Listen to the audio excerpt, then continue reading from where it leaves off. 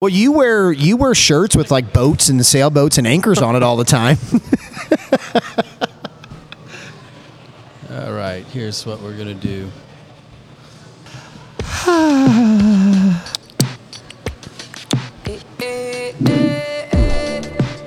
Hello, gentlemen. This song just gets me rocking. Rockin'? Oh man. Like This could have been on the dude that was singing Fleetwood Mac on the skateboard. Could have been this song too. You think? I like it. I don't know, man. It's good. Soon. Best movie, too. Oh, yeah? Haven't seen it yet. My kids have all seen it. I don't even know what movie it is. Well, this song came from the original Spider-Man Across the Spider-Verse. Or not Across the Spider-Verse. Spidey Into the Spider-Verse. And then Across the Spider-Verse just came out last week as a sequel. Yep. It's phenomenal. And they have used this song again. I don't think they did. Oh, okay. I thought that's what you were referring to. No, I was referring to the original movie. Yep. So, rolling us in with a little Post Malone. I did a little research because, as you guys well know, based on where we're sitting, we are in Dallas, Texas, Frisco to be exact, across the street from the U.S. Soccer Hall of Fame. I love it. Yeah. The Dallas FC Toyota Park complex, their main stadium, and then the additional Academy complex fields. Boys are down here. Yeah. City Academy, as well as Scott Gallagher is down here. SDA is down here. St. Louis is extremely well represented. You have 3 teams from City. 3 teams from 15s, City. 16s, and 17s. And Gallagher's U15 and SDA's got 2, I think. Yeah, I think 2. You know, venue-wise, for me, being across from the Soccer Hall of Fame, you know, kudos to John Shine because he's just got a class act type place, and we love doing the show there. But we're a soccer dad pod, and we're doing it across from our nation's Soccer Hall of Fame. Yeah. That's pretty slick. Loaded with pretty people cool. from St. Louis. Yep. That's right. Played a little Post Malone here because I did a little bit of research because, as you guys well know, the music matters. And I looked up famous artists from the state of Tejas, specifically Dallas area. And lo and behold, Post Malone's from Dallas. Mr. Post Malone. His dad, interesting fact, is a executive on Mr. Jerry Jones's football operations. Thank you. That's an interesting fact. So, thank you. We're receiving fresh refills here at Jake's Burgers and Beer, across the street from the stadium. What's your name again? Addie. Addie is our waitress today. She's stoked that a podcast is in here. Go ahead, put the headphones on. Say hello real quick. Yeah. Yeah. No. We freestyle. We have no format, and our listeners know that. You're now officially part of the lack of format. I love that. Like that? Everything has to be kind of chaotic. That's how serving is. So tell us about Jake's. What's Jake's claim to fame right here, other than being across the street from the Soccer Hall of Fame? So Jake's claim to fame is the famous burgers that we've had for a few years. So the way that the Jake's franchise is split up, we have Jake's End Zone, Jake's Game Day, and then we're just Jake's, which is burgers and beer. Uptown. Yeah, we have the Uptown as well. So you'll find them like with different names in McKinney. So deep in the heart of Texas, are they actually beef burgers exclusively? None of that faux meat or... They are beef burgers exclusively. Now, Jared wants to know, are they grass-fed?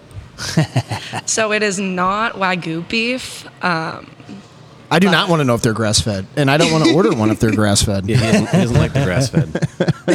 That's awesome. Well, Addie, thank you very much for joining us, and we'll be around if we get out of control. Just say so. I will. Just come over and unplug it. It's all good. I'll just plug you guys off and not tell anyone. Love it. All right. Thanks, Eddie. Thank you. Thank you.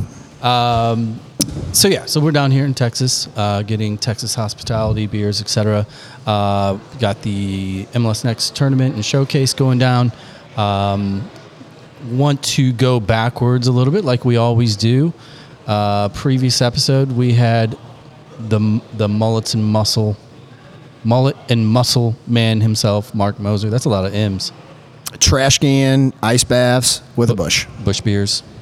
And we've since that episode, we've talked. In fact, Zach, tell the listeners, you started a little bit of project because we mentioned it on the show. Yeah, I have a rough draft of a script for a show or movie inspired by the mid-'80s steamers and the chaos. the that chaos. ensued. Yeah, and So- it really, the image that sparked it was when Mark talked about ice baths in a trash can with beers floating in it, and it And just cigarettes just flowing. While the Cigarettes. youth's coming in after the halftime game. Frozen buses with gear, so they had to borrow shoes from the opposing team. So awesome. I mean, I think there's just a boundless amount, and the reason that we're saying this on the air is for copyright reasons. So somebody tries to steal we're it. first. We said it this first. Is timestamped. In the episode I really enjoyed, and it was very subtle, is Mark went down this road kind of unprovoked about center back's hair. And he went through that rant, and a friend and whatnot was talking to him via text. This is unbelievable. And then you're over there going, Mark, I'm looking at your 1991 photo here. The flow. And then he was proud of it. He was was. like, man, it was awesome. But he also, was very defensive in the fact that he said, "Listen, I might have had a mullet, but I wasn't fixing my hair in the middle of a match because it was short on top and long in the back." Oh well, go check out the episode. It's It a was lot of good. fun. If you're a lover of all things soccer, specifically '80s crazy MISL indoor soccer, trips to the barn and Van Halen and all that, go check it out. It's a fun one. What else do we have going on here? Well, Go ahead.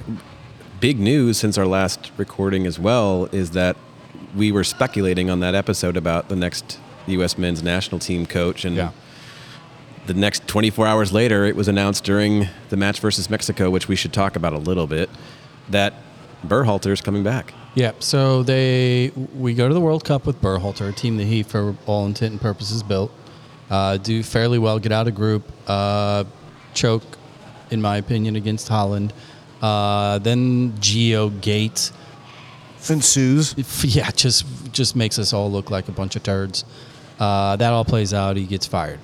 U.S. soccer goes silent for months at a time, and then all of a sudden, literally 2 days prior to announcing his hire, they come out and say, we have 10 people that are on this short list that we're interviewing. Number one, we don't know who those 10 were, if they even existed. You got to assume 9. If Let's just say, again, my corporate crap world that I live in, when you have an internal candidate, you still have to go through the process of interviewing all these people. For equity reasons and all the other stuff that's in our world. Yeah, for all kinds of reasons. Well, for me,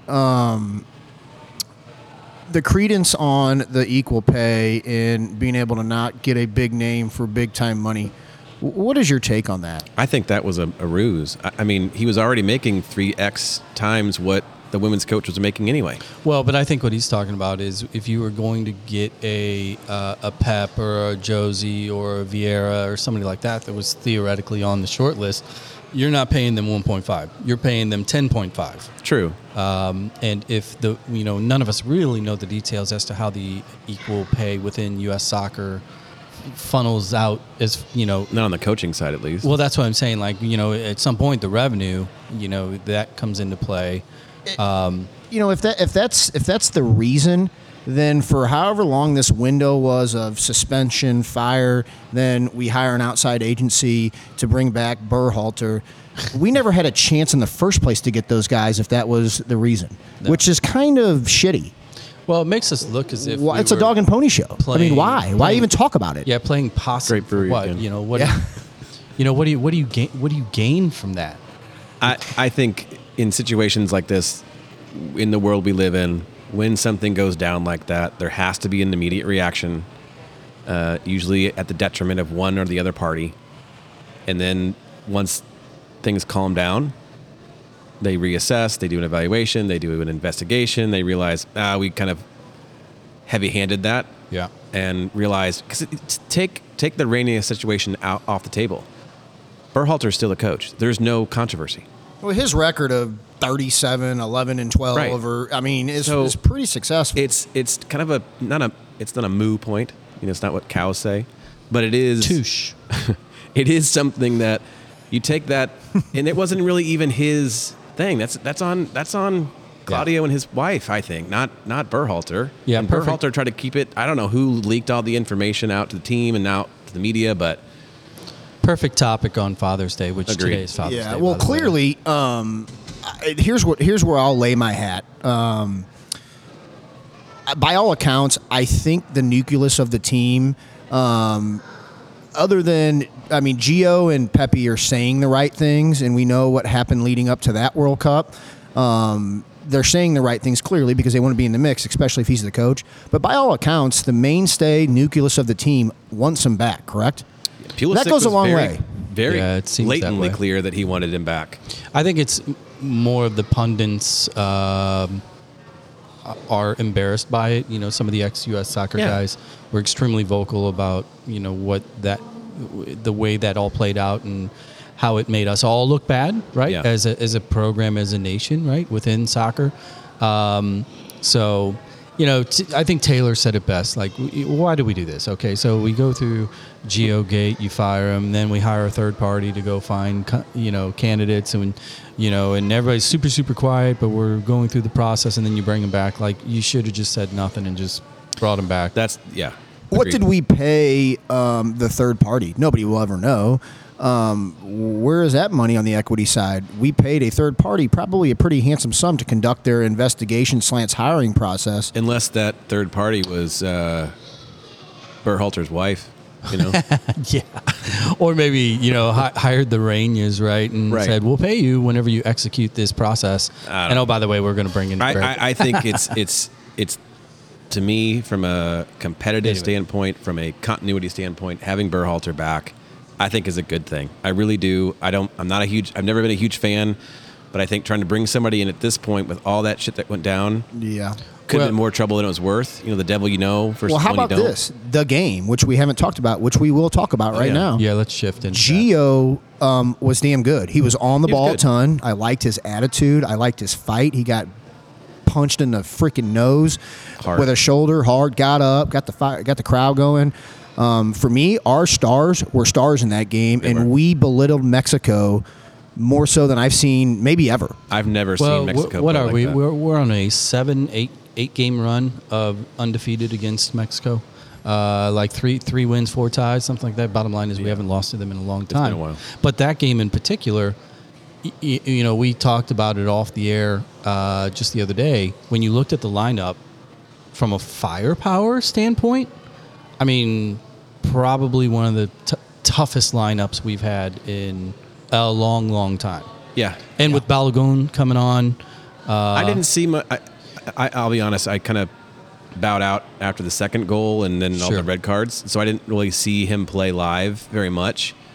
I didn't see much while he was out there. I thought Pulisic was still dominant. If Josh Sargent, if Ricardo Pepe, or if anybody else we've tried at the 9 had that game, people would be freaking out. Because it's his first game, because it's a big-time, hot Yeah. button, we picked you, meaning that he picked the United States as a federation. He got a little bit of a pass if we're really being objective and honest after reading all of the BS from after the game. Yeah, we'll see. I mean, it's early, and maybe tonight he'll have a different style game without Dest and without McKinney. well, realistically, let's call a spade a spade. The dude's had less than 30, 40 days maybe Right. of engagement with the team, as a player, as an announced Right. player. First game ever with us, and you're playing Mexico. In front of 65,000 people in Vegas, pro Mexico. Yeah, let's throw him, into the deep end. He didn't sink. He didn't win the race, but look again, what he's doing it in league. Did you watch the pregame when they did a big piece on him?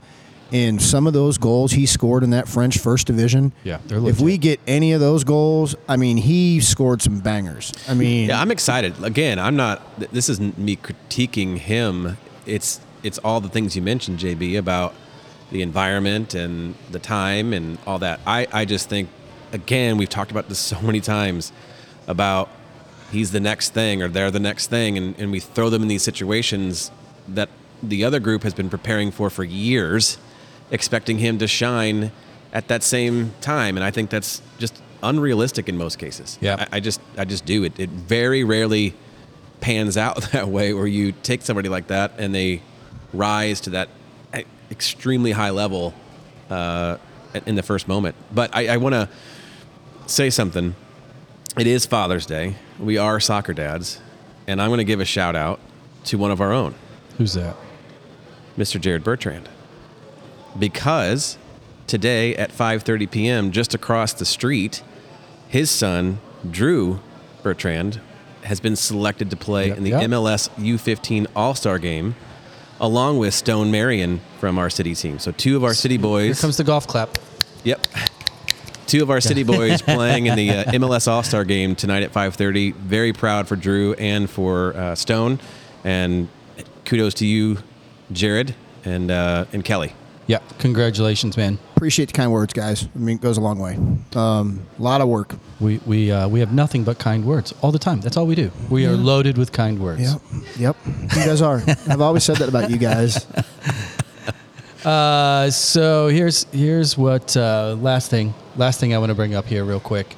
The last night our City SC boys played the kids down in Music City, Nashville. Not a great result. Real quickly, we lost 3-1. Is what it is. We've got a lot of banged up issues. But the thing that I wanted to point out, and again, it's like being here, looking at the Soccer Hall of Fame, talking about the St. Louis teams down here. You look at last night's lineup for Nashville. Who you got right there in the middle and the back? You got two of them, Willis and Mayer. Yep. Right, center back. Gallagher product, St. Louis kid. Goalie, Chaminade, St. Louis product as well. Willis. We're everywhere. I know TK is over the moon with Mr. Willis and his success in our professional league. Yeah. I actually enjoy scanning the socials and seeing TK brag or congratulate via the socials him and all of his other guys. Yeah, I mean, Tim Kelly, for those of you wondering, TK. Yeah, acronyms. I mean, it's pretty cool. I'm super super right now is, and we've talked about it. It's kind of a new golden age for St. Louis soccer at all levels, right? The youth programs are just dominating, continue to dominate, continuing to put players into high-level Division I programs in through the pros, and now all of our expats that are in Nashville and all over the nation are killing it. And you look at Tim Ream and Sargent overseas, it's just not stopping. Well, which brings me to we're going to be taking a break here in just a second, because our guest today, we're going to go backwards. Oh, yeah. We're going to go to one of those hammer names. I can't wait. It's that just, and again, you're in your car, you're reading who the guest is. You already know, but we're gonna tease it over the air here. There's a lot of similarities to the things that we just said. We talked about Mark Moser in 1991. Yeah. 1991 was a huge year for our guest. We talked about hairstyles. I think that dude had a good hairstyle. I can tell you where he got it from, too. It was the 62040, baby. Going back to what you're saying, JB, about just all the different, seeds that have been sprouted from St. Louis, now growing other places. I sent you guys a screenshot of an email I got today from soccer.com, which is the biggest online warehouse for all soccer stuff. Yeah. And the bottom of that was a picture of Caden Glover pushing Adidas spikes. His Adidas spikes. He's playing. We can't see him right now, but he's playing right now. Yeah, on the other side of that down fence. On field 13. And it's just cool. I mean, it's just really cool to see all these things happening for the St. Louis folks, and not just St. Louis. The country in general is getting better. MLS is getting better. Yeah. I mean, yeah. Soccer's taking over. So we're gonna roll out with the Mr. Post Malone, Dallas's own. We're gonna be back with our guest here at Jake's Burgers and Beer in Frisco, Texas. You guys ready? Let's go. All right. See ya. I think your love would be too much. The term staycation was really invented by soccer moms. Located 1 hour and 7 minutes from the Arch, the Music Box Chalet at Innsbruck is a hidden gem.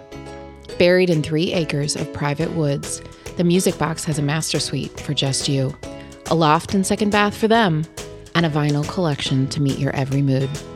The full-size kitchen will easily accommodate 3 to 12 bottles of rosé, while the huge fire pit seating area will keep the big kids busy.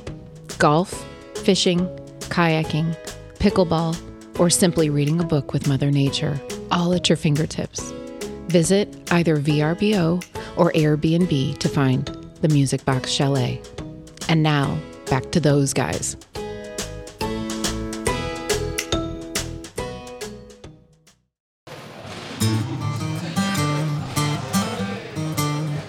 Okay, we're back here at Jake's. I got another Texas tune here. This is a Texas tune, and there's a lot of similarities too. I'm thinking our guest had the same haircut as this dude in 1990. Guarantee, side by side. I don't know if he could play the guitar as well, but he maybe equitably played soccer as well as this guy played the guitar. That's fair. Fair enough. All right, our guest today is the man known as Trit, Mr. Steve Trittschuh. How you doing, Steve? Good. Thanks for having me, guys. Dude. And I did have long hair then. No, we know. I'm trying to get the kids to bring it back one of these days. Well, it's coming back. Yeah, Drew's got it. That's true. The faux hawk / wannabe mullet, it's coming. Yeah. Well, here's my favorite picture, Trit, is of your Montreal Impact, team picture. Not only do you have the mullet, you also have a cut above your left eye with a big bandage, and it is the most badass There you go. picture of all time. I'm here to bust heads. Yes. My eyebrows are full of stitches. It was I don't know how many times I did it, but yeah, that was Did that they was a have good concussion protocol back then? one. No. What's your name? Get out there. Do you speak English still? Yeah. See. Okay, get out there. That's it. Yeah. Well, man, thanks for joining us. We mentioned at the intro here that we are down here in Dallas for the MLS Next event, the end of year showcase tournament. You guys, you are one of the directors over at St. Louis Scott Gallagher. Just real quickly, how many teams you got here, and how's it going so far for you guys? Yeah, so we've got the 15, 16, 17s here. 15s were in the playoffs. They started yesterday. Obviously, they lost 2-0 to Red Bull, but they played really well. 16s last night tied Phoenix Rising. Okay. And then the 17s this morning beat Phoenix Rising 4-2. So, it's good. It's a little unfortunate the 15s got bounced out quickly. And now they'll go into the showcase part of it. But it's really about for right now. It's about just playing well, getting ready for next year, and for the 17s being seen by the college coaches. And we had a good there were a lot of numbers out today for us. So That's good. Hopefully that'll help. This is really the start of their part to into the college stuff. And Yeah. so this is where really the colleges will start paying attention to this age group.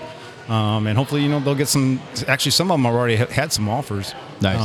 And some, people contacting them. So that's what it's kind of about for us right now is getting these guys into good colleges. How about the draw that the 15s gain right out of the gate to get a hammer like that? I mean, I guess you got to beat all of them to win it, but I mean, what an unlucky draw to have that team right out of the gate, because that's one of the marquee clubs, academies in our In the region age group. or in our country. How they did it is there were in that age group there were 32, and so they seeded them, and they were 29th. So they were gonna hit a good team. We knew that, but like I said, they played pretty well. I mean, they had some chances to score some goals.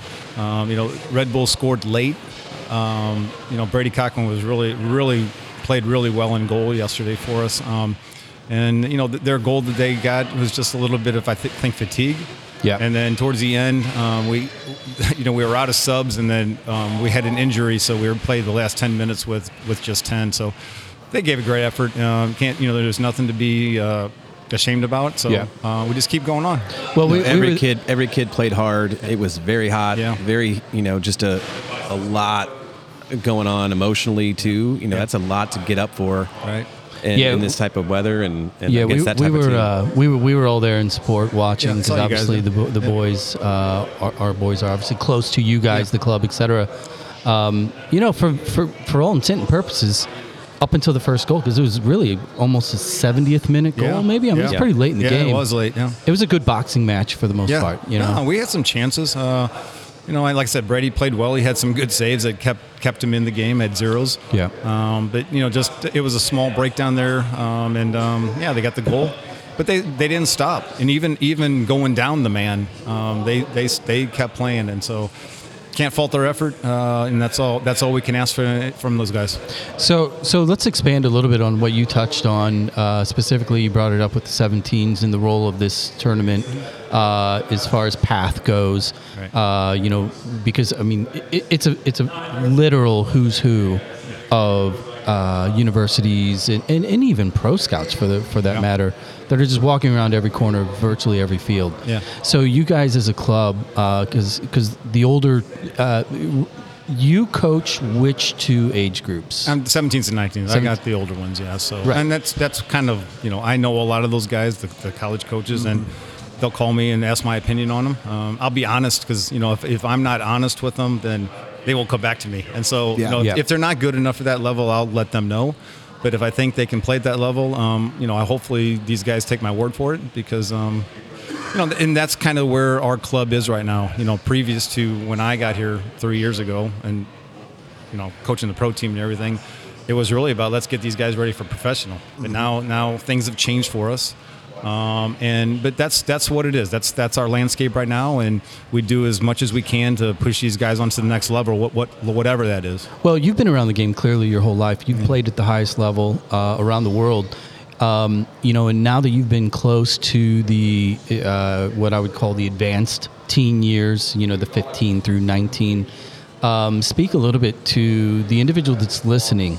Specifically in our backyard, because City SC and that academy is labeled, touted as a pro path. Right. Now, we all know that the reality of that path is really saved for a select few.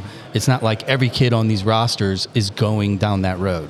Right. So for you, with that 16, 17, 18-year-old player, talk a little bit to, again, assuming somebody's listening, talk about that change, talk about the development, and how if you're not in early or selected at like a city program or even at a Gallagher for academy, talk about the process, talk about the grind and how you manage as talent develops over time. Yeah, and so I did say we're more of a college prep. Getting these guys ready for college right now. It's like I said, our landscape has changed a little bit for our club, but we've been talking about this also. So, our pathway still is to professional, because there are some kids that that will be missed, that that are not, they're at City now that will come back. Let's put it that way. Sure. And so with the MLS now, it's just not. There's going to be more options for these guys that are not in City. Yes. It's not a linear line. Right. I mean, there's just different ways to develop with late bloomers and kids that play multi-sports. And it's just not, if you don't make this team, you're not going to college, you're not going to be a professional athlete. Yeah. There's too many fish in the sea for it to be that way. Well, and I have a question for you, Tritt. You made the mention that when you talk to these college coaches, your reputation's in the line, right? Yeah, for sure. That's why I'm honest, yeah. Are you also able to have that kind of an honest conversation with the kid? Yeah, I mean, I do. I mean, that's what I think I don't pride myself on, but you have to be that, because you don't want to get their hopes up, and then, those hopes are dashed because you're trying to push them into something that they're not. Right. And so I mean, that's how, even when I was coaching professional, that's kind of how I was with my players also. It was like, you got to be honest with these guys, because if not, then. Well, let me take that question one step further. How often and how well or how much fun do you have communicating that to the beloved parents as well? That's another part. We have the 13s all the way to 19s. 13s, 14s are different. You have to speak to the parents. They're just not mature enough. Mm-hmm. As they get into 15s, 16s, I want those players to be a little bit more reliable and take care of themselves. It's a responsibility. You're an extension of the family, and you're teaching them this pathway. And if they can't be responsible on that end, they have no chance. Yeah, and then when I get to the 17s and 19s, I make the players talk to me. I don't want to talk to the parents. If they're well, no. Well, it needs to be that way. If there's something about something that's wrong or whatever, yeah. But the soccer part of it, I want them to come to me because, say they do go to college, mommy, daddy aren't going to be there, Right. And so they need to understand how to approach a coach, how to speak to a coach, and one of the things that I just don't like is, and I'm trying to teach these guys is, they'll come to me and say, why didn't I play? And so way back when, I had coaches. I try to ask coaches and things how to approach people, and the best thing I can tell them is, go to the coach and put them in a spot and say, what can I do to get better? Yeah. Right. And so, because if you come to them and you're saying why aren't I playing? I mean, the coach is going to get pissed and. It's going to go all different ways. But if you put them and ask them a question of how can I get better, then that puts the coach in a good position. Do you as a club, do you individually, personally, do you utilize film kind of more than maybe you ever have just because of the ease and the access of the for film? Sure. I mean, it's easy. I mean, I try and do at least twice a week, from the game previously and then the game or getting ready for the team that we're going to play. Mm-hmm. Individually, it's kind of hard because there's just so much time in a day. But there are some times when I'll pull out some clips. If there's a player struggling with something, that I'll show them this is what you need to be doing and this is what you're not doing. And so, it's easy these days to do that stuff. It's just like I said, there's only so much time in a day, and we get to see these kids 4 times a week, but they have school, they have other things. So let's get to the long, lean center back. My favorite part about this show is getting you guys on here who were in the trenches and really lived and breathed it. 1991, the inaugural Gold Cup. Mm-hmm. We just beat Mexico 3-0. These guys beat Mexico in the semifinals 2-0. And then they end up going on to win it. Jorge Campos is the MVP. I can't even fathom that. But can you talk a little bit about that time in your life and that team and the stories that somebody may get a kick out of? I mean, just tell us about that. That was a kind of a crazy time in my life. So I finished up the season in Czechoslovakia with Sparta Prague. Came back and that's when what's the coach? Oh my gosh, Bora Milutinovic. Jeez. Yeah. Forgot his name. That's how good of a coach he was. Anyway. Well, he's our guest next week. We'll ask him about it. You better learn your Spanish then. No, but so after that season, I had the chance to stay over in Europe. There were some teams interested in me, but he took over the team. Knowing that he was going to be the coach in '94 there, and so to play in '94 in the country, first World Cup here that was like a dream. And so I decided, hey, I'm going to come back. And people don't even remember at that time we had full-time contracts with the national team. Yep. And so, which I think your group was the first 14 or 18 to sign. Yeah, right? We started in '88, right when we came back from the Olympics, and so a bunch of us signed. And can you tell us what the dollar value was? Which you normally don't ask that question, but fuck it, I'm going to ask it. Gosh, I can't remember, but it was somewhere between 40 and 50 grand a year. That's a pretty good change back then for playing soccer. Yeah, I mean, for sure. I mean, we started out when I started like the first in '87. One of the first. Well, it was the first half a year. I mean, we were getting $10 a day. You kidding me? But I was still in college at the time, so you're going for maybe 10 days. You're coming back with $100, and hey, I was the big guy on campus. So no, but it was it was like that time in my life. I was just trying to struggle and get through it. And then I came back and played with Bora. We did play in that first Gold Cup. We beat Mexico in LA Coliseum. I mean, that place was packed. Wow. And then we beat. I think it was Honduras and penalty kicks. Yeah, and so that was great. I think everybody on the team took one. I mean, I think the score was like 11-10 or something, maybe. Good memory. Let's go to YouTube. Yeah, right. We'll figure it out. Yeah, VHS maybe on that one. No, but so and then the rest of that year, Bora just didn't like the way I played, and so I was kind of done at that time with him, and then I went back to Europe. I played in Holland for a year, and and then I actually got called after Bora got fired, and then Steve Sampson came on in '95. I got called back up. So anyway, that was.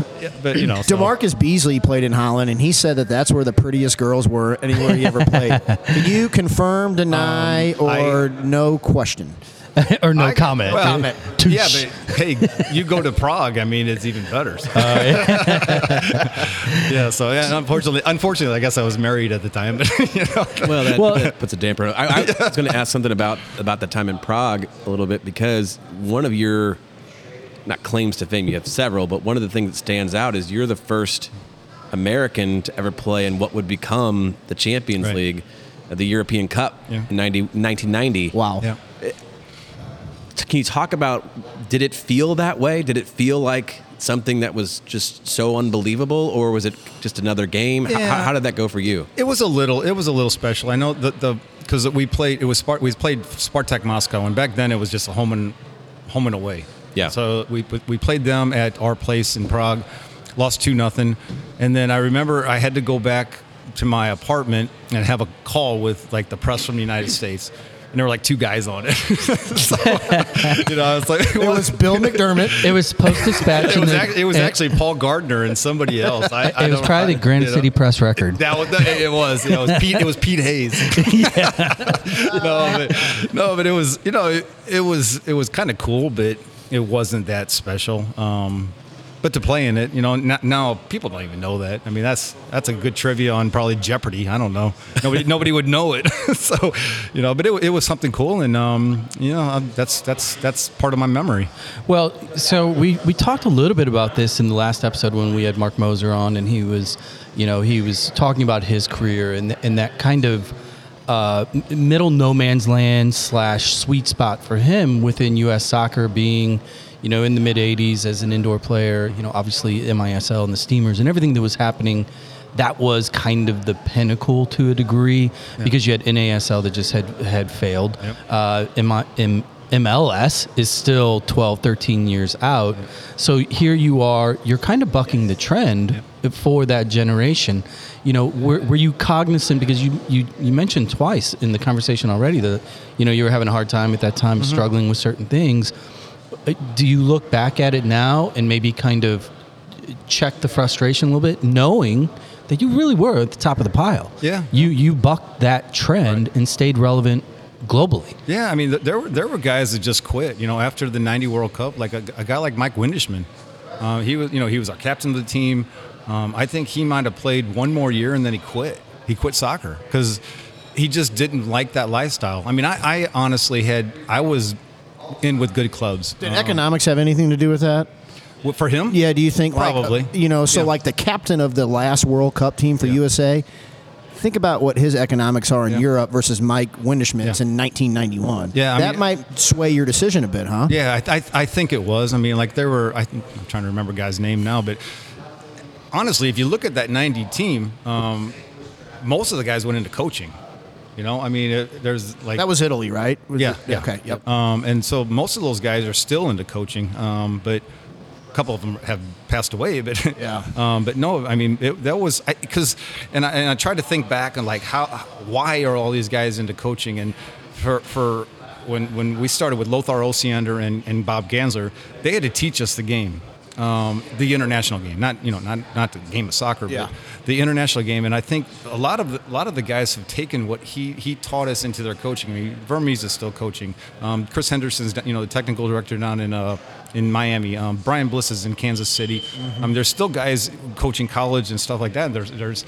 They've all been pretty successful in the game. They've been able to hang on to it. I've been able to do soccer for majority of my life. Well, it's clearly your passion. You can tell watching you from afar, coaching or interacting with families, players, clubs, which I know. Nobody's dumb here as far as if you're a true soccer guy, the BS in the club with scheduling and logistics and families, nobody wants to handle that. They just want to be on the field developing players because that's their true passion, and you certainly have it. Well, I mean, it's part of it, and like I keep saying, like on my resume, I do the, take care of the printer in the office, and I just keep telling these guys, hey, I just keep adding stuff to my resume, man. So no, but it's part of it, and I don't mind it. I mean, it's been my life, and I want these kids to have a good experience and to have as much a professional experience as on and off the field that they can. And when they go into, whatever it is, if they're going to city, if they're going to college, if they're going to wherever, that they kind of appreciate kind of what not just myself, but all the whole staff have done. Yeah. So let's talk a little bit about that 90 team in particular, because I was kind of scrolling through, refreshing my own memory. Some of the names they're iconic. Yeah. You know better than anybody. Marcelo Balboa. Yeah. Tony Meola. Casey Keller was a young Casey Keller, really coming into his own. Of that group at that time, who was the one that because you were known, your reputation, you were a hammer. You were that central defender. You were very stoic, kind of outwardly. Like even we as kids that were fans are like, just kind of look at you like you that. Just dated me right there, kids. Do you guys hear it? I'm kidding. I had to, but I had a unique perspective because I'm like, that guy's from my hometown, right, so it meant more to me in a different way. Who was the player though of that gen that you just liked, that you liked the way they played, that the way that they carried themselves? Tab Ramos. Really? That's a no-brainer for me. Start and stop right there. Yeah, he was the one. Everybody else had, back then it was like that grit and determination. Yeah, we were decent players, but Tab had something different. And is that from his? Is he the guy that had the Uruguayan descent? Yeah. And so he came a little bit early on with that European flair. Yeah. If you will. Yeah. Well, he went to Europe. Yeah. Did you see what he was doing, and did that help kind of influence your own decision-making process with the going to Prague and considering other alternatives? We kind of both went at the same time, and actually he was in Spain and I was in Prague, and we actually would talk on the phone when I had a phone, because I didn't have a phone all the time. Well, that's old Eastern Bloc. It was probably like you couldn't get coffee cans. No, but I still talk to Tab. I mean, he's in Hartford right now, USL stuff, but. Great guy, and but he had that something different than none of us had. John Harkes was close because his dad was Scottish, and but Tab was special, and he's a great guy. I still try and keep in contact with some of these guys. Yeah, lost contact with some of them, but. We were actually last year we were supposed to have like a reunion through U.S. Soccer, but that kind of fell through. Let me ask you this. He's enshrined. Tab's enshrined right over here. Yeah, you're right. So my question is, this is pretty full circle. You're a St. Louis guy, Metro East. We joked about us being kids. Metro. We joked about us being kids. You can't even say Granite City. No, I can. So I remember vividly the World Cup qualifying games out there on Field 1 at Soccer Park going as a kid. Tab Ramos scoring goals against Costa Rica. We just talked about that. You're full circle back this many years later, and you're coaching on the main field 17, 18, 19-year-olds, or even down to 13, 14, 15-year-olds. Do you ever just sit back and be like, do you remember when we were playing Costa Rica in 1992 or 1988 or whatever it was? Right. That's pretty cool that, growing up in Granite City. Thank you. It almost sounded like you vomit. You will get paid today. Congratulations. And then, playing in those games and going all over the world like you did, and you're back at home almost. I mean, that's pretty special. No, it was. And when I was, I was 5 years in the Springs coaching the pro team there, and then got fired, which everybody's going to get fired sooner or later if you're in this sport. The chance to come back was kind of cool. You guys, I don't know if you remember, but I was coming back just to do the academy before Pulis decided to quit, and right place, right time. It's just unfortunate that team couldn't stay around, because I thought we had something kind of cool going on. I loved going to those games. Yeah, we talked about with Jeremy Allenball. The game day experience there was first class. Oh, it was so much night and day then. Because when I started that team in the Springs kind of from scratch and all that, and just just the passion and the emotion of the whole stadium. It wasn't there. But when I came back, man, it was unbelievable. Yeah. You know, and that was kind of the coolest thing to come back there. Because honestly, when I left probably like when I was 24, 25, I don't know. I'm like, I'm never coming back here. especially not in Granite City. No, famous last words, man. We all say the same thing. But no, I'll see you at Smokey Joe's next week. Yeah, it's still standing. I don't know how it is, but it is. But no, it's been kind of great coming back. I mean, you know, and then I get to work with the guys that, you know, and it's kind of like a family. I'm telling you. I mean, it's nothing. It's nothing that I've ever experienced before. But it's really kind of cool being back. Awesome. So you mentioned Lothar and how he kind of taught you the international game and you know all the different coaches that have come out of that 90 team. Yeah. We had Gene Baker on. Mm-hmm. It was a solo interview that JB did with Mendoza as well. With I think. Dave Fernandez. Or Fernandez. Oh, very cool. Yeah. And he talked about, I think Dave brought this up, that there were, 86 guys that he had coached at some point that are now more than coaches. that. Oh yeah. That And too. Yeah. You had Kehoe Yeah. and you had Baker in your time at Granite City. Well, alone. he didn't play at Granite City South though. Yeah, I was at Bob Keogh. I was at North. Okay. But still, teaching the game. Yeah. I mean, but then you know I know Gene pretty well too, and so I mean, and then because in the off season I would play with the guys from South. I wouldn't play with the guys from North, and so I mean we all learned the game together, and I think we learned to play it right. So.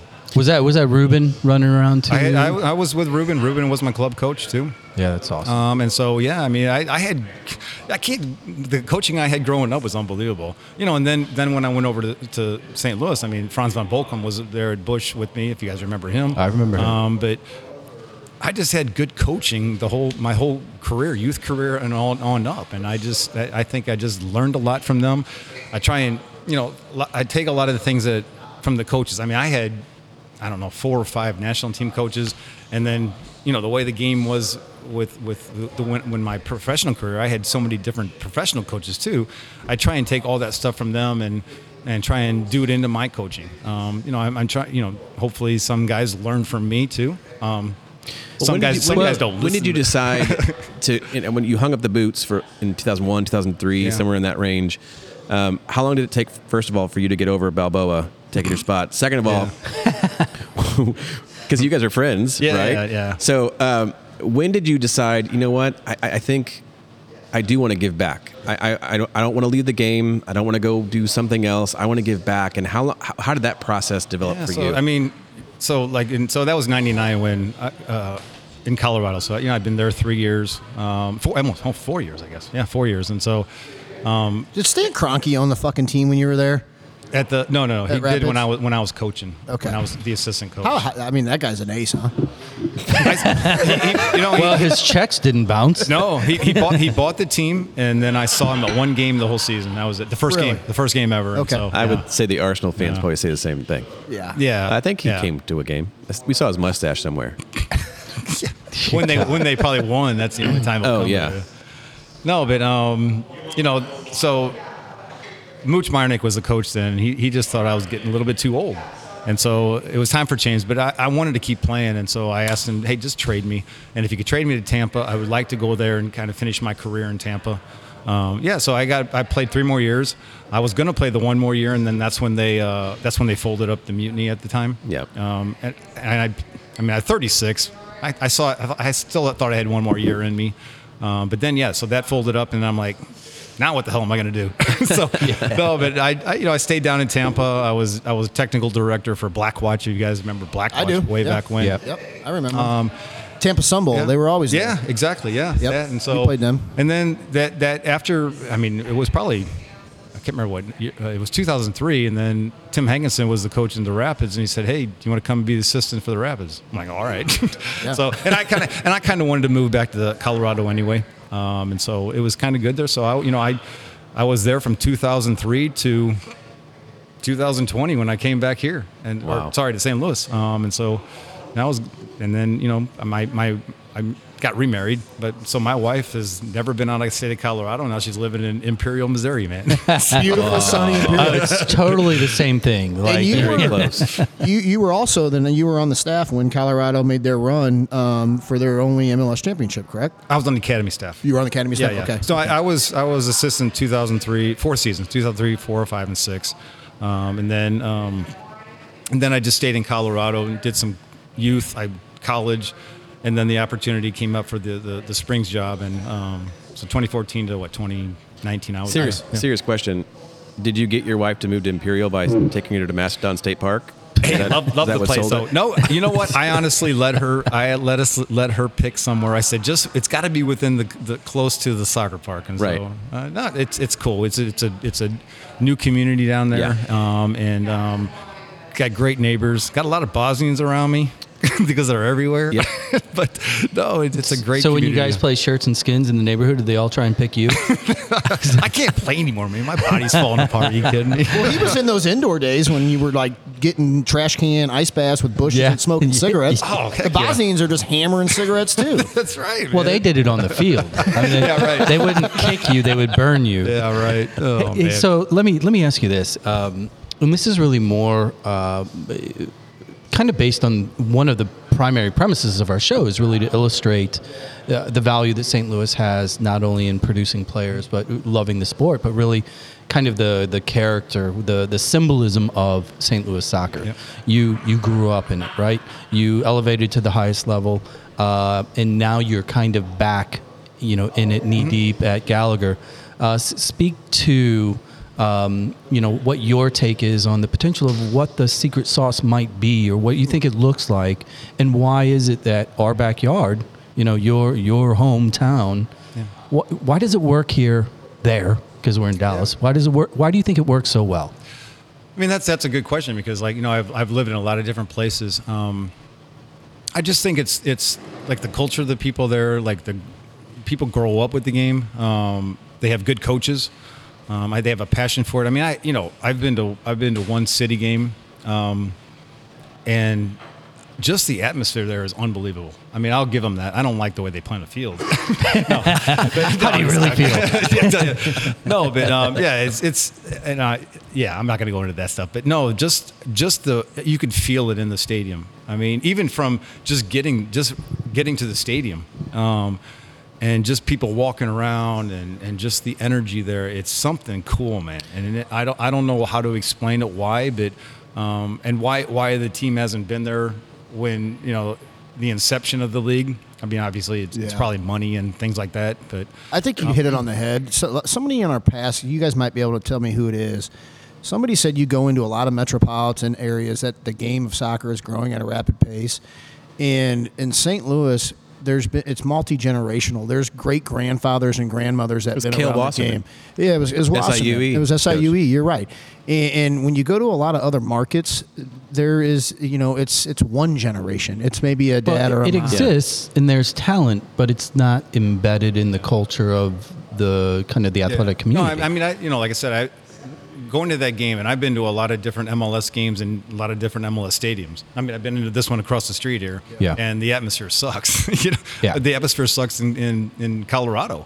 Yeah. I mean, I played in that, but I played in when it was at Mile High, and you put 20,000 people in that thing, it's nothing.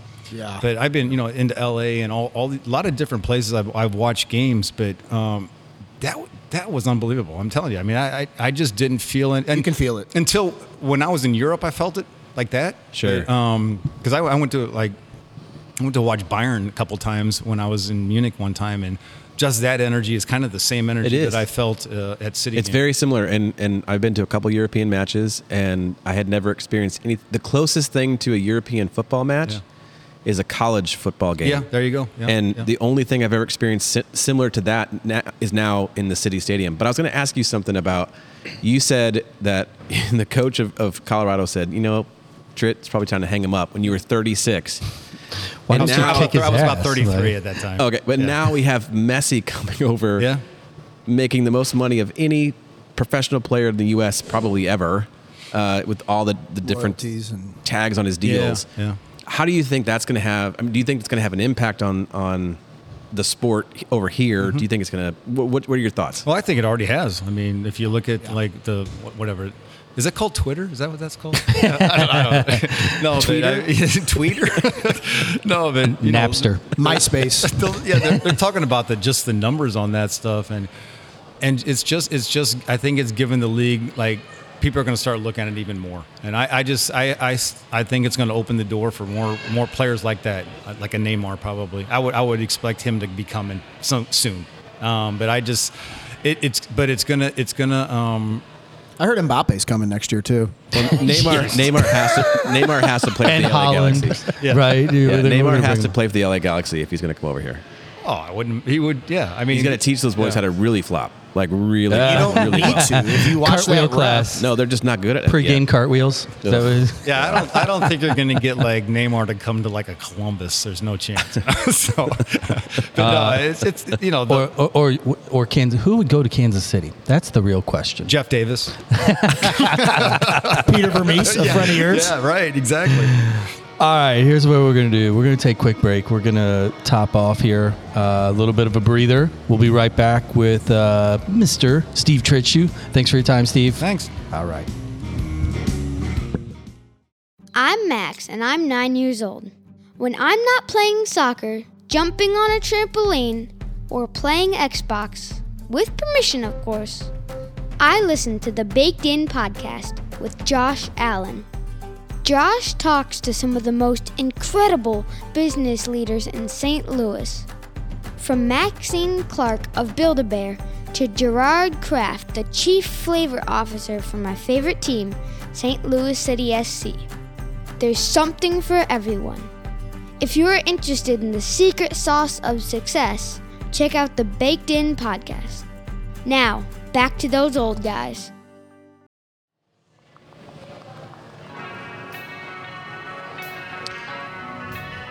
Go ahead, Jared.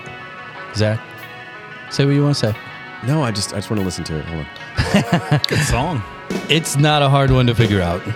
Oh, wait a second, though. This might have been during your youth in which you were obstructed from pop culture. No, this one certainly got through. Yeah, this But one. I wasn't allowed to watch the video Oh no. Why? because I wasn't allowed to have MTV. Oh, my God. Oh no. Meet the wannabe pastor of the group. Yeah, well, And it's not Jared. not Jared. No, We are rolling in here with the GNR. This song was released, I believe, in '89, right? I remember it. Yeah. Yeah, it would have been in your heyday. So Oh yeah. we always joke about walk-up songs. Like, if you had your personal choice walk-ups, number 2, Steve Trittschuh, Yeah. what song would play? You know, it's funny. They did it in so like the way the MLS was back when they would have walk up or they would announce people like individually and so T-shirt gun. They had mine was Jump. Okay, look at what song was number 1. I almost played that one. My goodness. Yeah, here. And that's No on the way. 80s No, I handbook. swear to God, right there. There it is. See? wow. God, I was so Right close. on I'm like, cue. How man, cool is that? I'm 50-50 on this one, and damn, You know it. what? That Paradise City, that song and Funky Combadina. Every time I hear those songs, I think of the Washington Town and Country Fair. Oh, funky. I thought you said fucky cold Medina. That's what I thought. I'm like, I've never heard that version. Can you hum it for me? What did you think I said? Fucky cold Medina. That's what it sounded like. It did. It did. Funky Oh man. Combadina. He did say that. He's from Washington, Missouri. Yeah. I'm not from Washington. Washington. That's right. Furky Play down some of that Fur. Medina. So the league then they tossed out the idea of walk ups, and were you able to choose Jump, or did they choose it for you? They chose it for me. I mean, because obviously when I was That was pre-wiki pages too. How did they know that you loved mullet rock? no, it wasn't that. It was just I can jump high. Did you listen to that after every win in your Trans Am on the way home? with the T-top down. Well, we know you could jump high because all the scars on your eyebrows Exactly, yeah. from hitting the back of heads. Oh man, I had some good ones, man. Yeah. They had to bring a plastic surgeon in one time and do this one, my left one, because it was so wide. Who was the recipient of your head? Gosh, who knows? name just that guy. the forward that day. Whoever. Well, so going back in the day, I mean, is there we talked about players a little bit, talked about periods and teams that you played on. Mm-hmm. Let's talk specifically about a game or the game, because you've got hundreds, if not thousands, of games racked into your Rolodex. Right. Which one, when you think about your career, kind of stands out, and for what reason? Because a lot of people have memories of a particular game that are all over the board, right? Good and bad. What's the one that stands out for you? I mean, there's some games like I scored in, maybe get the winner, but probably the one is the game in Trinidad that we had to win and went down there and won 1-0 to qualify for the World Cup. Wow. Yeah. I mean, it wasn't the best game we played, but probably the most memorable game. There was another one too, and you guys probably won't remember this one. This was 1987 Olympic qualifying, and we played at the park. We played Canada. Yep. I remember that. I do too. Okay, so we won. We lost 2-0 up there, and we came back to the soccer park, and I think we 4-2. No, 4-0, 3-0. Sorry, 3-0. Yeah. To go on to the next round, and then we qualified for the '88 Olympics. And so that was kind of the start. That helped us a lot in qualifying for the World Cup in the '89 and stuff. So because it was basically the same team. Yeah. And so that kind of started up, and that was kind of cool because I had a lot of my friends come, my family were there, and to keep advancing, because at the time it was mostly us college guys. And then Canada had a lot of the MISL guys playing that weren't in the playoffs or whatever. And so It was, like I said, they tore us apart up in Canada. But then we came to St. Louis, and the crowd was great that day. I just vividly remember that. And so I remember those crowds for those games too. Yeah. I was a young kid and playing at that place, training there as a young kid. Yeah, I was there. Going to every one of those games as a kid. And that was my first really initial reaction to international soccer, or invitation, if you will, and the atmosphere was awesome. Yeah. I remember, as kid, teenager, player, even into college, couldn't wait to get to Soccer America because you go through, and when those photos of Soccer Park were present, for the qualifiers, right?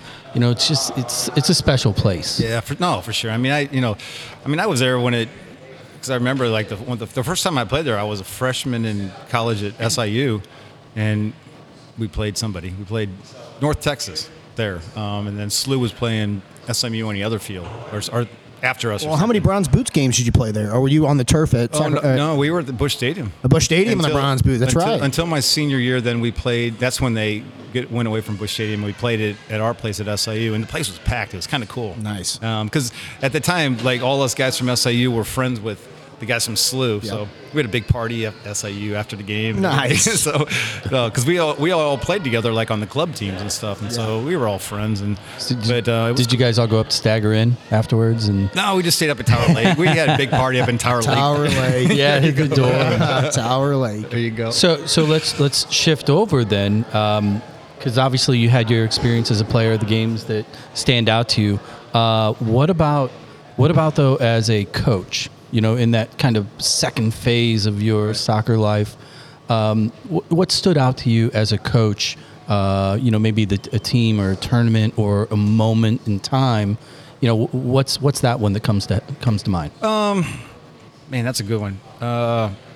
There were some good memories, and the 4 years I was with the Rapids, we made the playoffs every year. That was okay. But then when I took over Colorado Springs, the first year we got into the playoffs, we got to the second round. But I'll have to say, that year that... Explain to our listeners real quick what Colorado Springs is. When you say you took over at Colorado Springs, tell us what that means. Well, it was kind of the USL. It was the same league that St. Louis City St. Louis FC were in at the time. Yep. And so, we started it. It was a brand new team in 2014. Okay. Our first year was 2015. I was hired in 2014 to put it together. But so this is Switchbacks in Colorado Springs. And so, like I said, there were some games there, but that whole season for FC was kind of cool.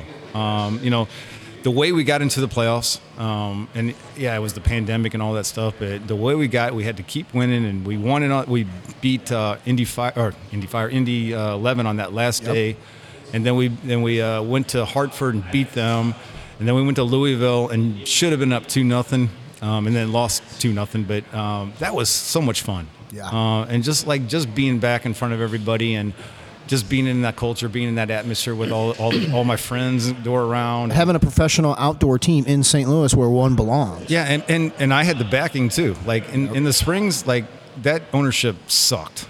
to say that. But then, when I came here, just dealing with Tom and Jim, it was so much better. I mean, they just laid it out. It's like, hey, go win. Their passion for the game is just bubbling over at all times. Yeah, I love it. And they're also kind of part of what I was just talking about and describing earlier, where St. Louis is a unique town in so much that soccer is not just a sport. It is part of our culture. It is, yeah. So whenever you have the business community who also grew up in that culture, I mean, talk about a competitive advantage. Yeah. Do you see that as part of the reason why City SC has came out of the gate the way they have? Yeah, I mean, I don't know how much influence those guys have on that part of it. I have no idea. I couldn't even respond to that. But I think they've done a good job of keeping the culture within the St. Louis people. I don't know. I don't know how they did that, but that's it's well said. I don't know how but it's there. And like I said, just going to the stadium and just feeling the atmosphere and feeling the passion there from the people, it's something special. And a lot of those people are soccer people, but there are non-soccer people or not non-educated soccer people that are going there. Yeah, and I think that's why they like the game. Well, I think. Well, you touched on it, and the Cardinals suck too. Let's not go there right now. You touched on it, and we all experience it as well as season ticket holders.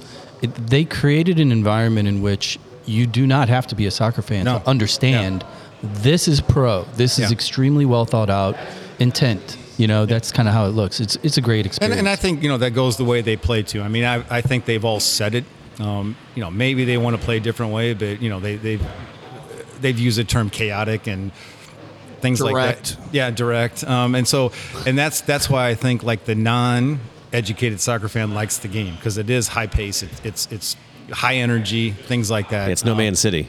It is not No Man City. Yeah, they're not parking the bus. It's not even Man U. No. I just got to... It's Leeds, and we don't want to talk about Leeds. There are way too many people from Granite City in here right now. I just noticed that, too. I didn't see him walk in. I know. Look, more and more guests. And we're taking over, man. It's getting a little thick. It doesn't matter where you go, guys. Get used to it. Everybody looks sickly from the steel they're manufacturing. That's called character. It's Cole created. You should see us at night. We glow. Hey, so I have a question. This is something that's been a recurring question that we've asked a number of our guests that have been really more leaning into the player development, coaching, training world. And I'm really curious as to your take, because as a player that was and had it, right? When you look at kids coming up at a young age, like when you're at the club now, what is it about a player that kind of strikes your fancy when you see them do certain things? And can you, in your own words, define what you feel is it in a young player, and what do you do with it? That's a big question. There are a lot of good players here in St. Louis. Personality for me is one thing. I look for guys that have personalities. There are good players out there that they're good just because they're good, and maybe they don't really care a whole lot. I don't know if you guys can get that. But there are players out there that are good, but they have a personality about it too, and they have that passion to want to learn, to come training every day, and to have a great attitude in training. There's so much going on with these kids these days, and whether it's school, whether it's with that tweeter thing or whatever. No, but there's so many things for these guys these days to distract them from that bit. There are some special players out there that have that right attitude, that passion, the will to get better, the will to get to the next level. Right now, I see very few of them, though. You know, there are like I said, there's good players. There are good players everywhere in our city, but there's only few that I can see that have that passion to do it, though. And it's not easy, but it's you know, some guys are just going to be happy just to play college soccer. Yeah. You know, but there's right now I only see a few that want to get really to that next level. For you as a lifelong defender, does that kind of influence, you know, the type of players that you look at, that you look for? Do you look for kids that are engaging leaders, maybe a little bit more calm? Because there's a difference between an active a kid with high energy that is, you know, maybe aggressive versus empathetic versus those things.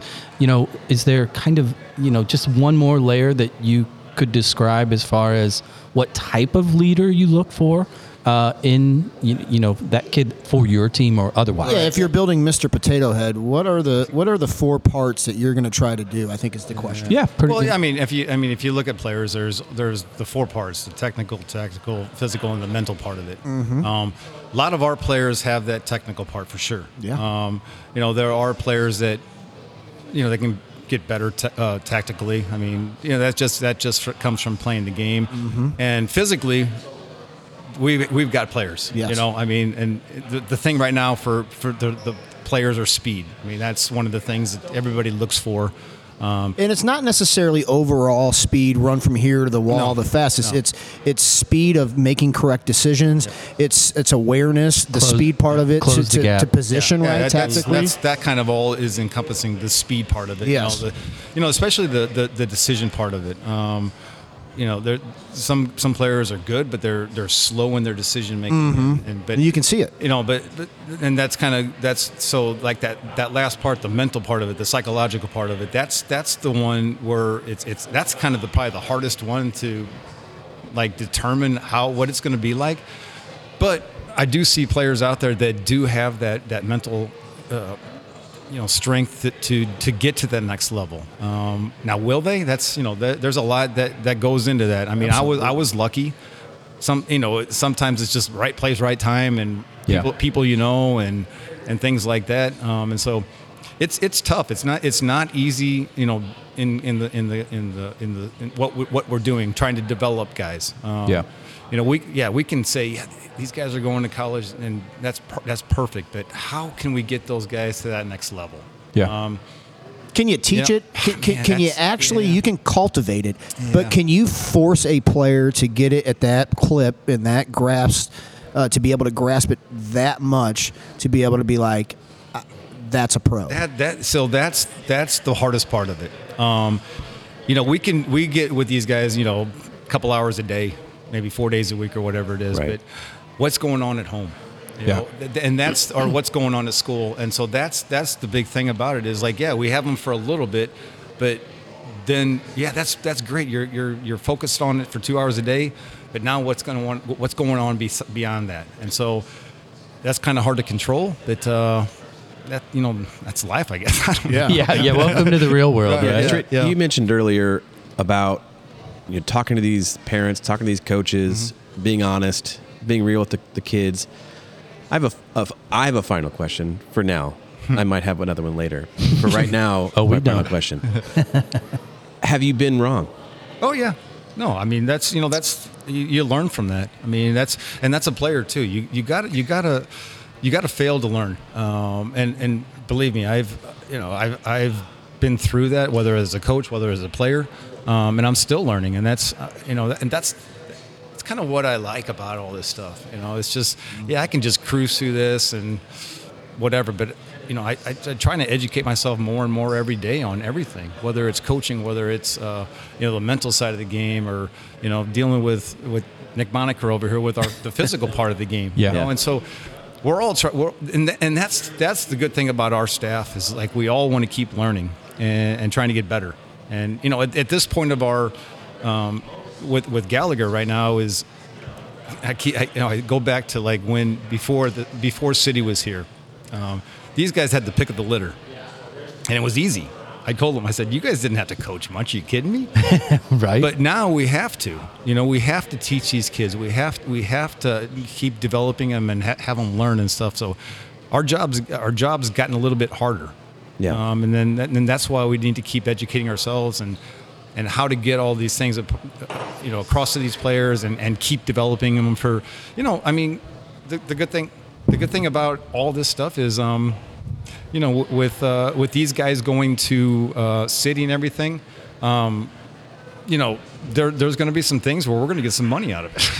Yeah. So that's kind of cool. So if they start in our program and then move to city and then sign professional contracts, our club's going to get some money out of it. That's great. That's it's great. interesting, your answer there, because knowing from firsthand, and I know there's other clubs in our city that are successful and very good soccer guys, and I'll speak to Scott Gallagher because I have some familiarity there.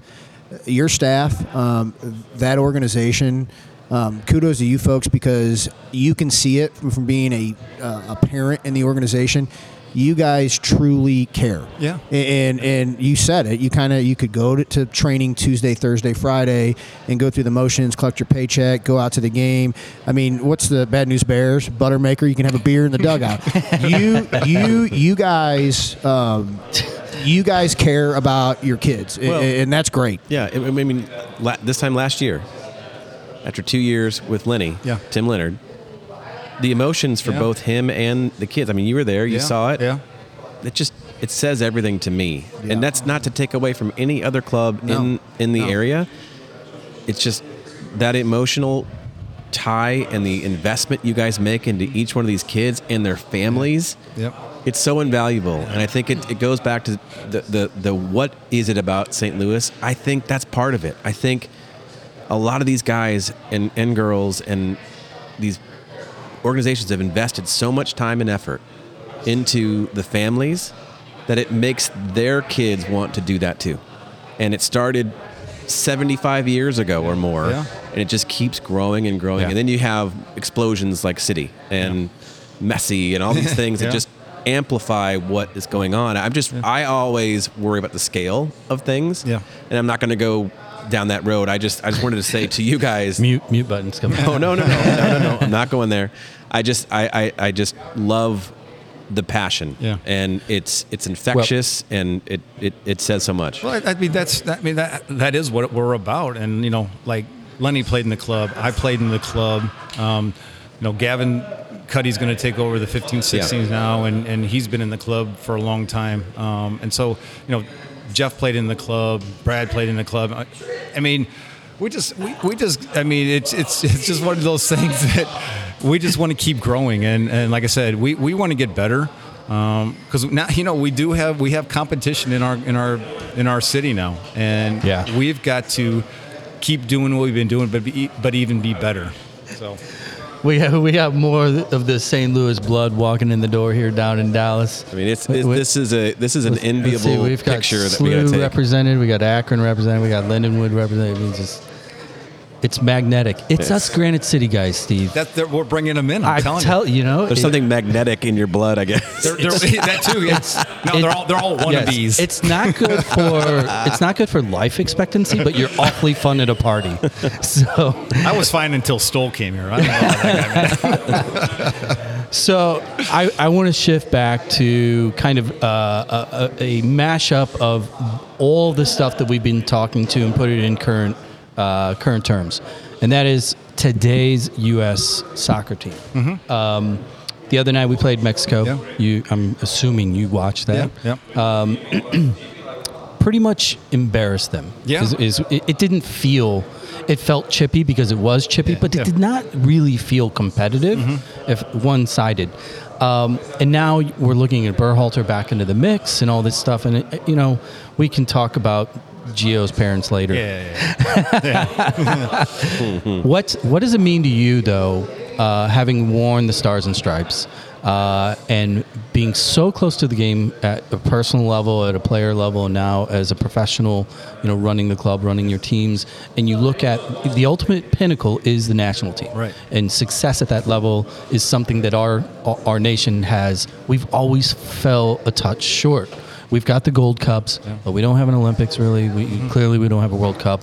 When you look at the current talent that is coming into the pipeline at the top level, our 18 to 24-year-old age band, what does it make you feel right now, and what's your kind of short-term, mid-term, long-term prediction for where the program is going? Yeah, I mean, that's a big loaded question. I mean, just back, even when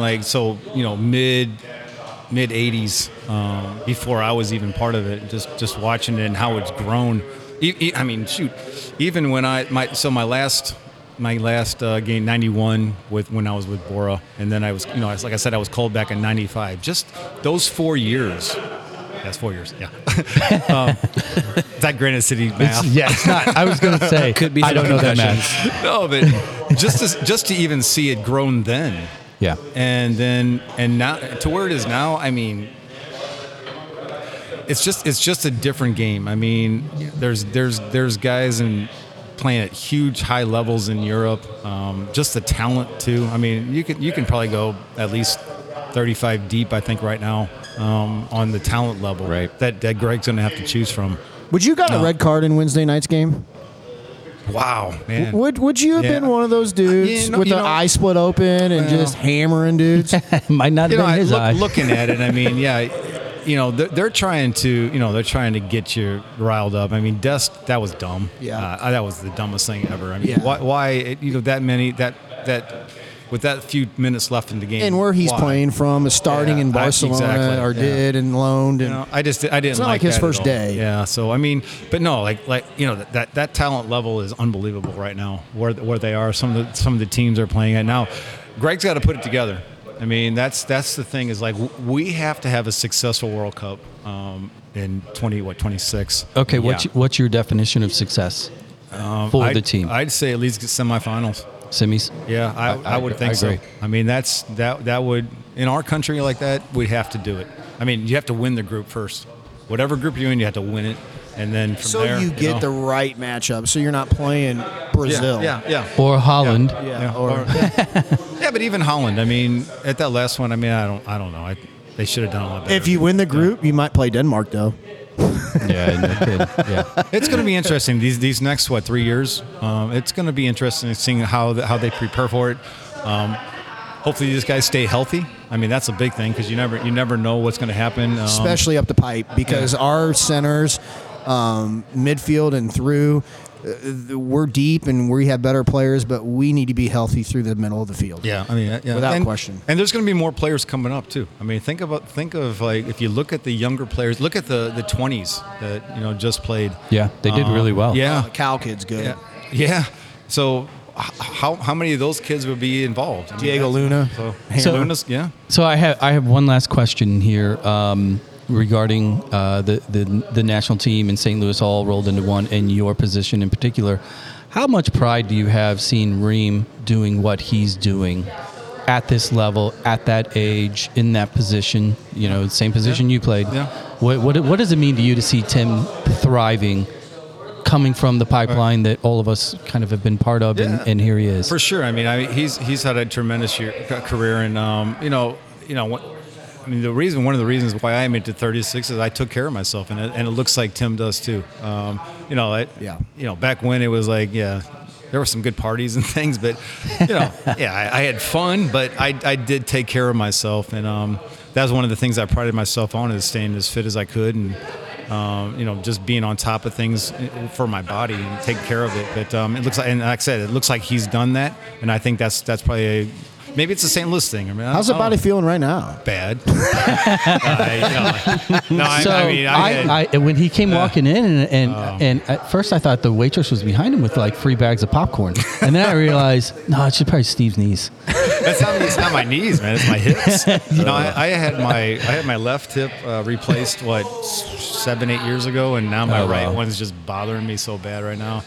I'm in pain every night. I can't sleep, man. Well, you're in luck. We're at Jake's Burgers and Beer, and they have beer and There you whiskey.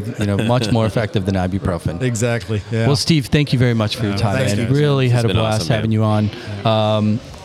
You're welcome back anytime. I'm sure we're going to be crossing paths. for 'cause sure. My little guy's going to be out the park for the next probably 6 years. There so you go. we'll see you. I'm going to roll us out here. See what you think of this one here. Oh, there you go. Right? This is another T-top jam, wasn't it? Yeah, for sure, man. Did you have a bird on your hood? No. I had a big eagle, man. There you go. A bird, like a crow or a pigeon. Just the old cars with this music Flaming. blaring, with the haircut and the T-tops down. Yeah, the big There was Trans always a Am. fucking bird on the It hood. was an eagle. It's not a bird. It's an eagle. I know. Firebird. Is an eagle a bird? Oh my God, Jared, you're out of here. Bye, Jared's mic's dead. All right, we're out of here. Thanks, Steve. Thanks, guys. Thanks, Trip. All right, bye, guys.